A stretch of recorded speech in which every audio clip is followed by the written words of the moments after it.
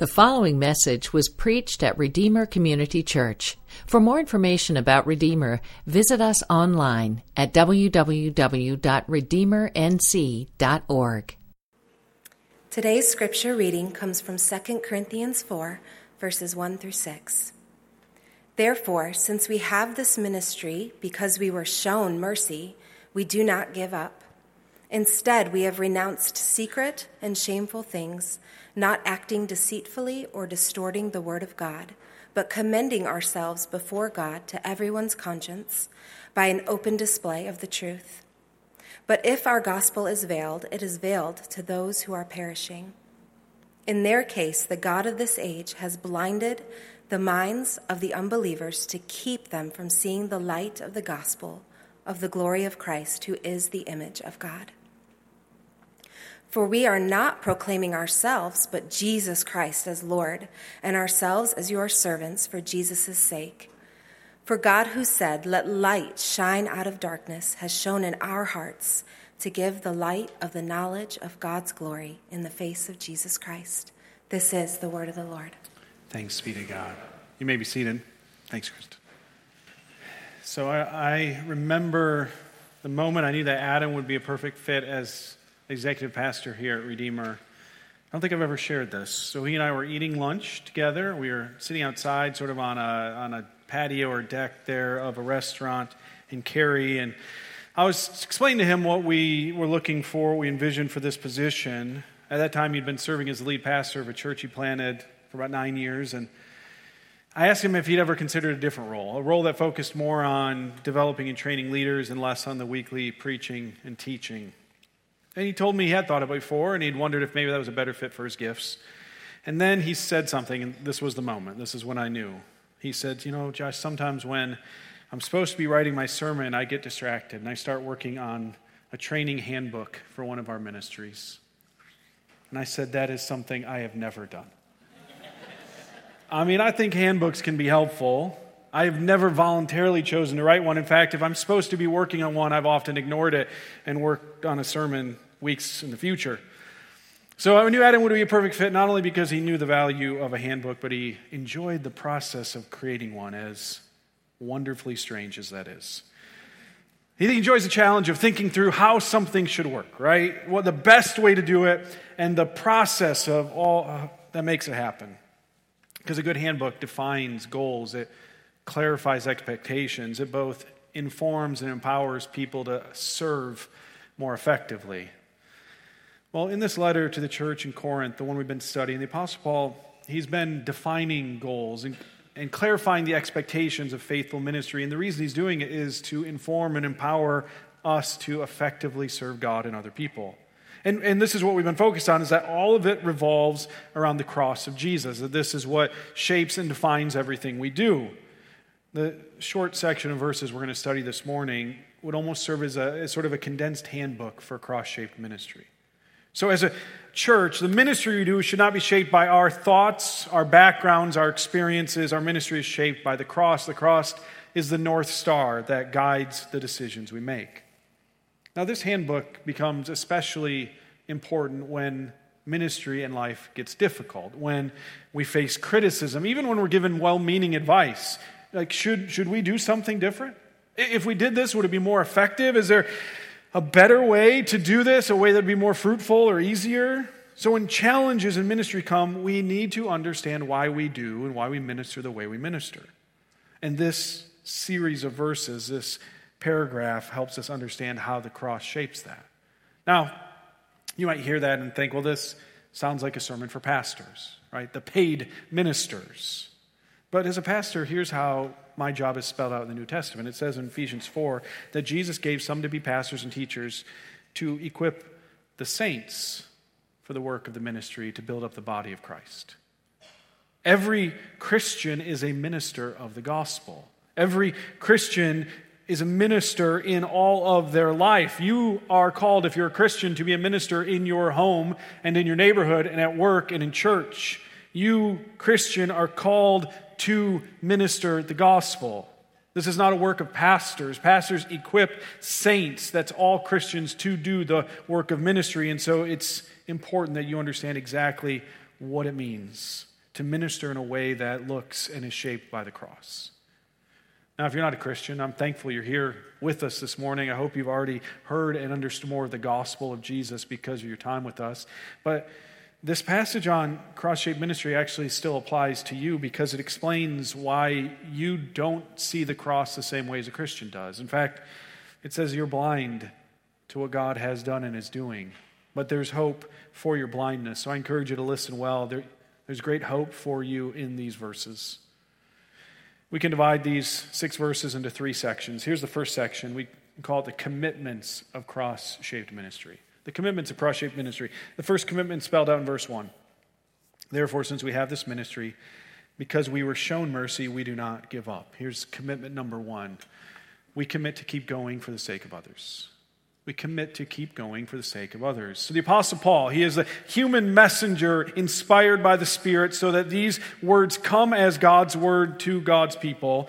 He has suffered so much and he's faced so much criticism, and he says here, we do not give up. We don't lose heart. We don't grow so discouraged that we hang our aprons up, no matter how hard ministry gets, no matter how useless it feels, no matter how much resistance we face. The cross teaches us not to give up. Jesus didn't give up on us, and so we don't give up on others.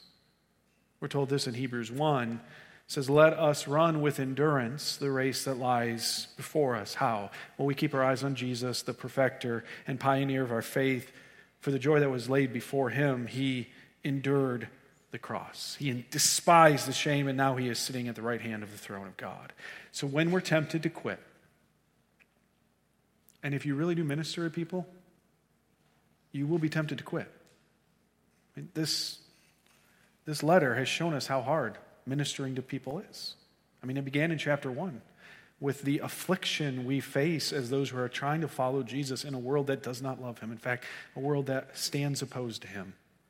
So if you minister, you will be tempted to quit. And when you're tempted to quit, we think about the mercy we received when Jesus went to the cross in our place, and then we recommit ourselves to a ministry of mercy to those in need. Well, they don't deserve it. Neither did we. Well, they refuse to listen. So do we. You see, the only reason you and I have experienced God's saving work is because Jesus determined to show us mercy in spite of our rebellion, in spite of our resistance. If we give up when it gets hard, we're failing to show others the mercy we ourselves received through the cross. You see, the saving work of the cross brings with it a calling on our lives to spread the gospel to others. In fact, in the next chapter, the Apostle Paul will make this connection explicit. Listen to what he says in chapter 5. For the love of Christ compels us, since we have reached this conclusion that one died for all and therefore all died. And he died for all so that those who live should no longer live for themselves, but for the one who died for them and was raised. Because of the mercy we experienced when Jesus went into the gutter to drag us out kicking and screaming, our lives no longer belong to us. And so we can't stand neat and tidy on the sidewalk and say about others, well, they're just too messy. I don't want to get dirty. Well, maybe if they show a little interest, I'll try again. No, we follow Jesus down into the gutter and we keep ministering to those in need because we remember the overpowering stench of our sin. We can still remember the suffocating darkness of life apart from God's forgiveness. You see, if your ministry to others is shaped by anything other than the cross of Jesus, if it's motivated by guilt, or by a desire to build a name for yourself or a need for approval, then you will give up at some point because it will grow too difficult. But if your ministry is shaped by the cross, you commit yourself to keep going no matter how hard it gets. Mercy motivates us to take one more step. See, if we were not too far gone for Christ's mercy, then no one else is either. I want you to be honest with yourself for a moment. Is there a person that you have ministered to in the past, that you have served, that you have tried to help, but you've either quit or you're tempted to quit? Josh, you don't understand what they've done. You don't know how hard it's been. You don't know how many times I've tried to help and they've taken advantage of me. You don't know what it feels like to be rejected by them over and over. It's hopeless. I don't have anything left. I've got nothing more to give. Let the truth of the cross be an arm around your shoulder and an encouraging whisper in your ear. Let the mercy of the cross recharge the deficit you feel and empower you to keep going when you want to quit. So because of the cross, we commit to keep going for the sake of others. Here's our second commitment. We commit to honest sincerity instead of manipulation or distortion. Jesus died on the cross in public. It wasn't done in secret. It was an open display of God's judgment on sin and his mercy to sinners. Nothing concealed or hidden, no bribe or backroom deal, all wide open for everyone to witness. And that's the way we minister to others. We don't hide things. We don't use manipulation. We aren't deceitful or dishonest. Like the cross itself, we put the truth out in the open for everyone to witness. Look at verse 2. It says, we have renounced secret and shameful things, not acting deceitfully or distorting the word of God, but commending ourselves to everyone's conscience by an open display of the truth. Brothers and sisters, we have no secret motives. The cross is not built on lies and deception, so we need to make sure everything that we do, everything that we say as a church is honest and straightforward. Here's the key to ministry. You ready? Here's the key. We have the truth. We have the truth. We don't have anything to hide. So the gospel doesn't need a PR team to massage its message. It's true. And so our ministry is based upon knowing the truth and then sharing that truth openly. This is why the single largest item on our weekly meeting together is the sermon. It's the time where we open the Word of God to hear what God says. We want to know the truth so we can go and share the truth with others. And listen, we welcome everyone to come and listen to the truth with us. Like we don't have a public meeting where we say one thing and then a secret meeting where we go and we say, here's the real agenda. Everything is open because we have the truth. In fact, we're willing to give a copy of the truth for free to anyone who would say, I'll read it. So what this means for you practically as you minister is that you need to know the truth. You need to so acquaint yourself with God's word that you can share it openly and confidently with others.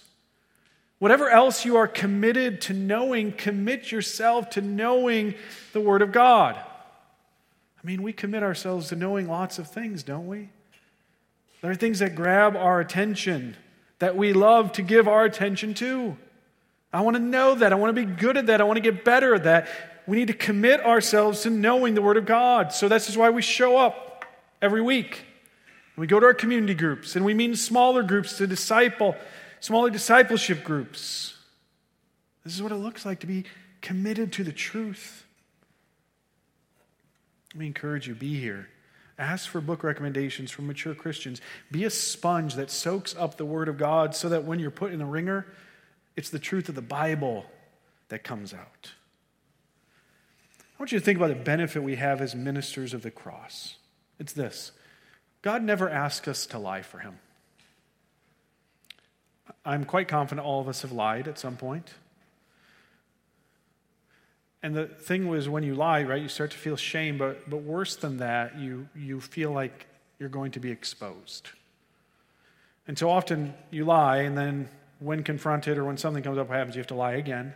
And each new lie makes the fear of exposure that much worse. Right? And so you keep lying and you're spinning. What are they going to say? What are they going to ask? What are they think? What are they going to find? Right? It's this fear of being exposed. Here's the thing. We don't have that as ministers because we have the truth. We never have to keep our story straight. Now that doesn't mean we know everything. But sometimes I think when we share the truth, we get nervous. What if they say something or ask me a question I don't know? It's the truth. It's okay if you don't know everything. Like, don't go into a conversation, don't go into serving someone fearful of what they may ask. You're telling them the truth. You're telling them the truth. You don't practice sleight of hand. Like, we don't get nervous that our card trick may not work. Do you realize that God never asked his people to be cunning? We are ministers, not magicians. We have no tricks or gimmicks. In fact, as a church, we steadfastly refuse to do anything that even feels a little gimmicky, because we want to make it clear that we stand on the unchanging, unvarnished truth of the Word of God. So our commitments are shaped by the cross. We commit to keep going for the sake of others. We commit to honest sincerity. Here's the second section of this handbook. It's found in verses 3 and 4. It's the challenge of cross-shaped ministry. Go verse 3. But if our gospel is veiled, it is veiled to those who are perishing. In their case, the God of this age has blinded the minds of the unbelievers to keep them from seeing the light of the gospel of the glory of Christ, who is the image of God. The battle for the souls of men and women is not merely intellectual. It's a deeply spiritual battle that includes both mind and will. And it's difficult because we face a real enemy who proactively blinds the eyes of those who don't believe so that they won't see and recognize the truth of the gospel. And this is one of the reasons, listen, manipulation doesn't work as a ministry strategy anyway. Like, you can never manipulate a blind person into seeing. Like, you may be able to convince a blind person to agree with you, but that doesn't mean their eyes now work. Do you realize that every non-Christian that you and I encounter is blind to the glory and beauty of Jesus? Though they long to see his glory, they do not realize this, they long to see his glory, they were made to see his glory, their sin and the work of Satan blinds them. And this is why people create idols. These are gods they can see.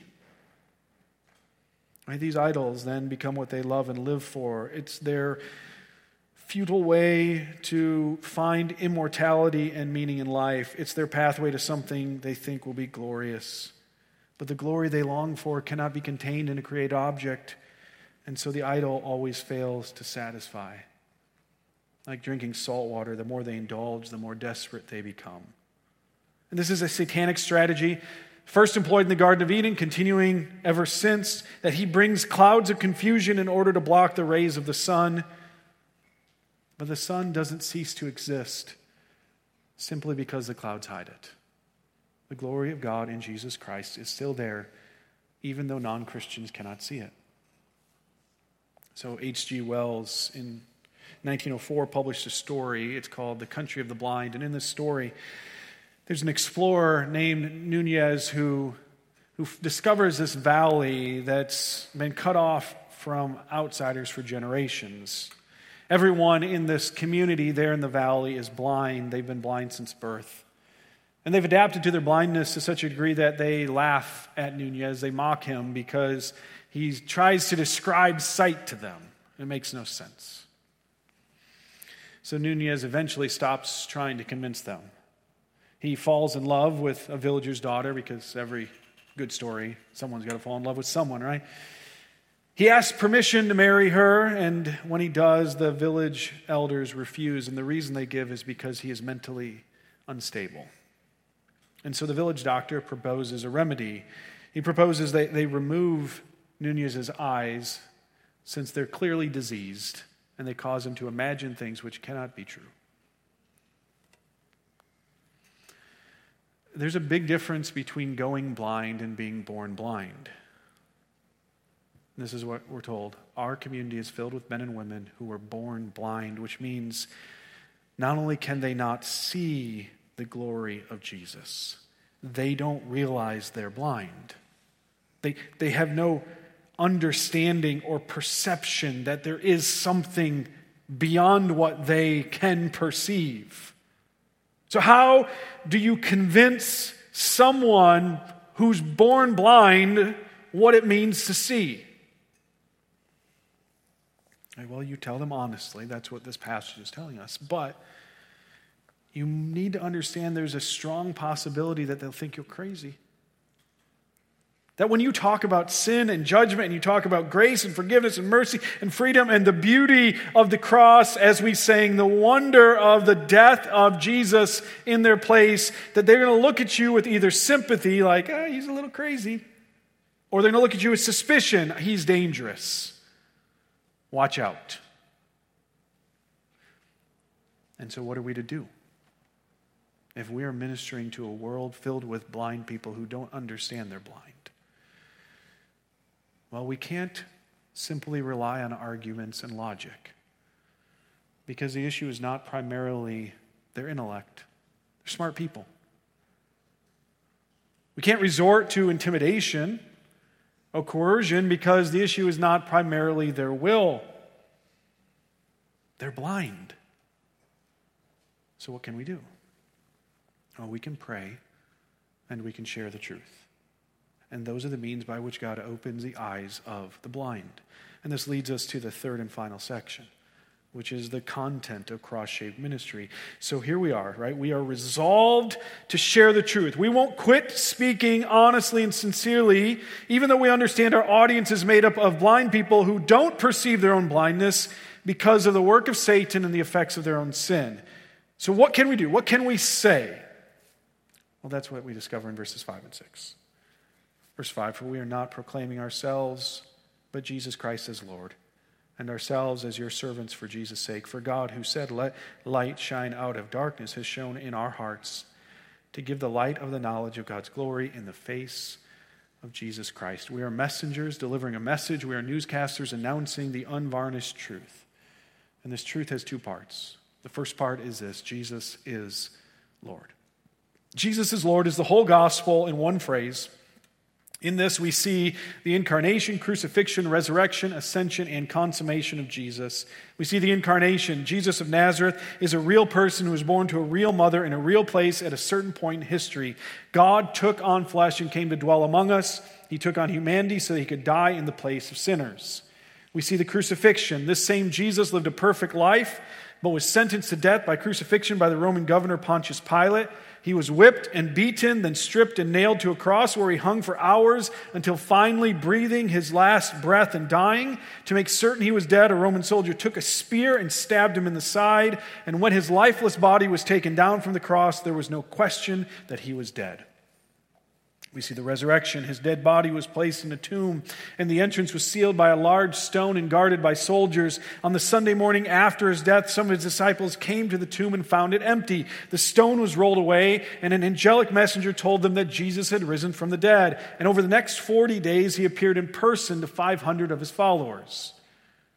We see his ascension. After 40 days, he gave his disciples a final command to take the message of his death and resurrection to the ends of the earth. Then before their eyes, he ascended in the clouds to take his place at the right hand of his Father in heaven, where he stands day and night interceding on behalf of those who belong to him. And we see his consummation, that one day in the future, Jesus will return in the same way he came. When he returns, every knee will bow and tongue confess that Jesus is Lord over all. He will establish his kingdom and restore all creation to what it was intended to be. He will wipe away every tear from our eyes, and he will rule in righteousness and glory forever and ever. Jesus is Lord means all of this and more. It's shorthand for all that God has done and all that God will do through the death, resurrection, and return of his Son. When we baptize someone at Redeemer, we ask them a series of questions before they go under the water. They're to demonstrate their death with Jesus and their resurrection from the dead.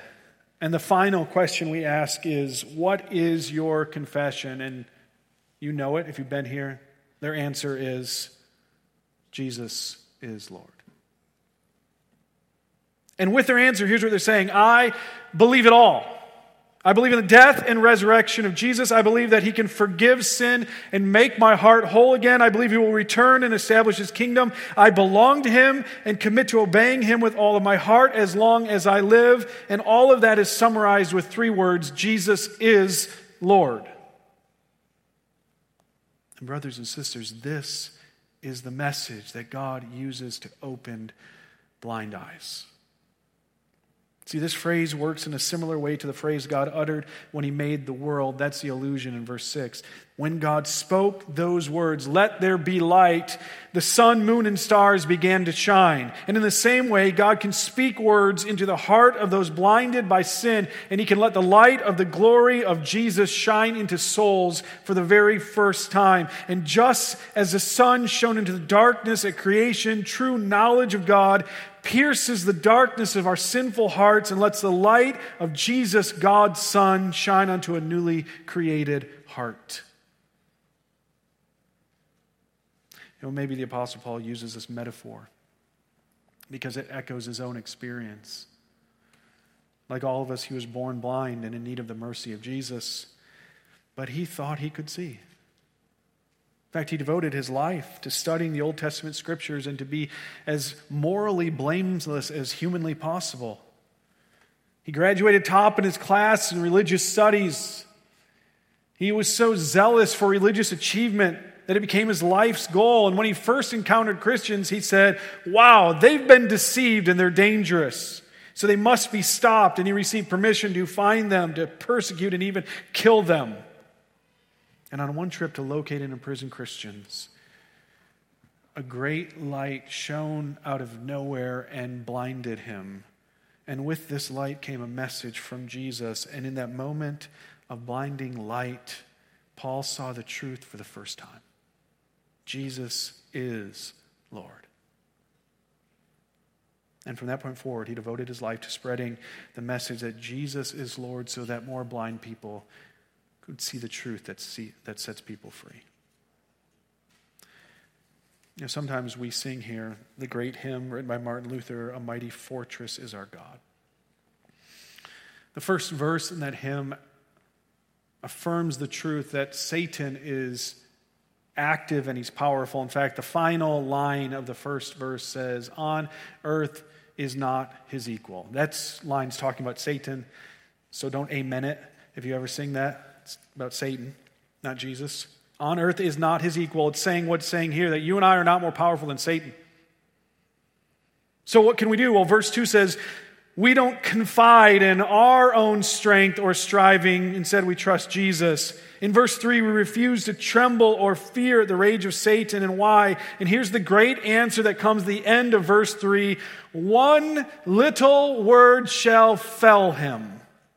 See, that's the confidence we receive from this passage. As we minister to blind men and women, we don't trust our power, strength, or intellect. We trust the word of the gospel, and one little word from God fells Satan and brings sight to those who are blind. See, here we see how much greater, how much glorious Jesus is than Satan. All Satan can do is blind, but Jesus can give sight. It doesn't take a lot of power to blind someone. If you or I made it our goal to blind someone, we could accomplish it. But to make someone see, to give someone sight who's been blinded, that takes real power. Jesus is Lord. Here's the second part of our content. We are your servants. We don't proclaim ourselves as mighty or powerful, as successful.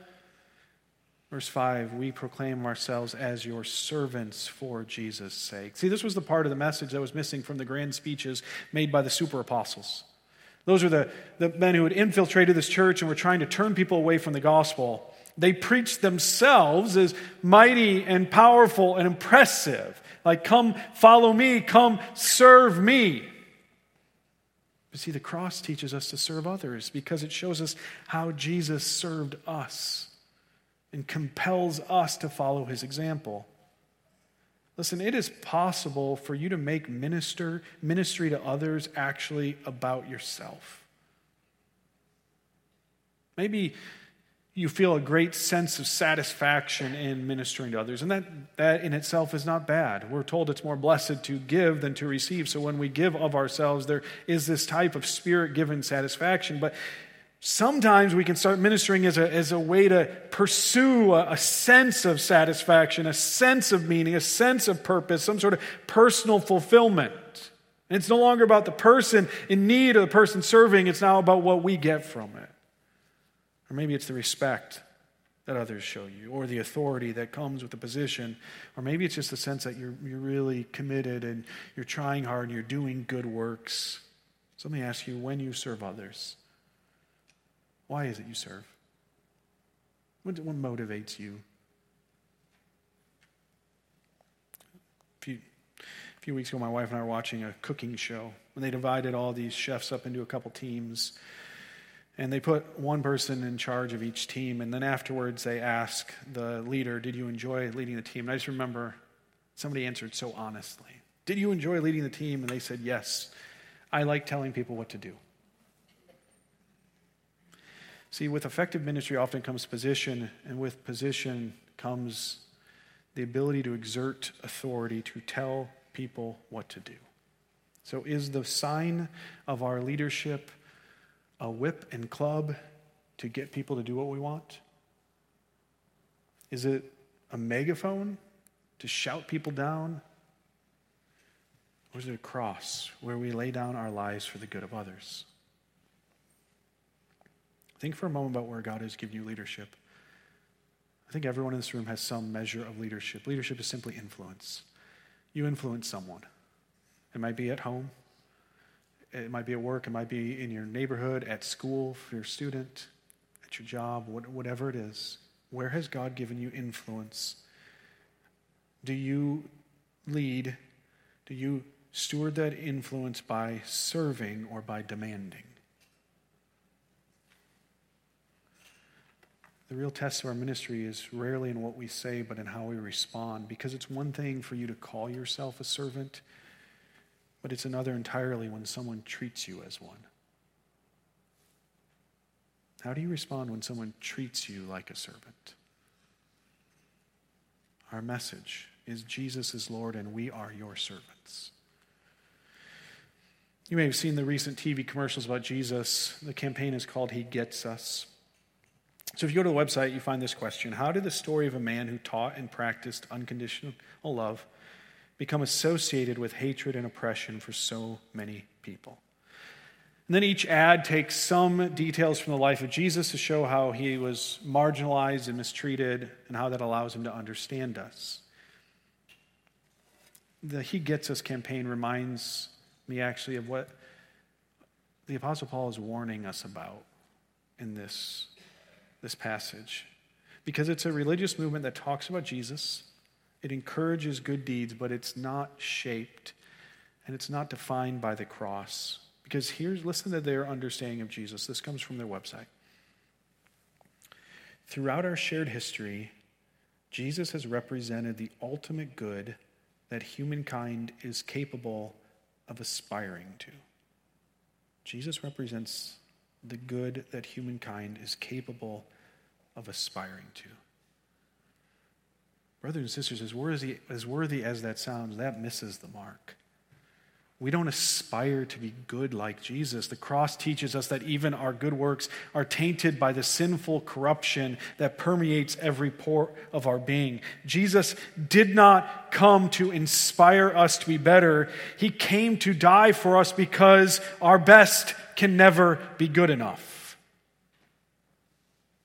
See, blind people don't learn to see by trying harder. They need a miracle. Jesus died for sinners so that he could give them life. This is the message of the cross, and this message must shape how we minister to others. We will share the truth that Jesus is Lord. We will share it openly and honestly. We will trust that it alone is the message that God uses to open blind eyes, and we will not quit even when it doesn't seem to be working. For the cross teaches us that when all seems lost, God is still at work. So let's commit this week to proclaim Jesus is Lord and to pray for God to open eyes.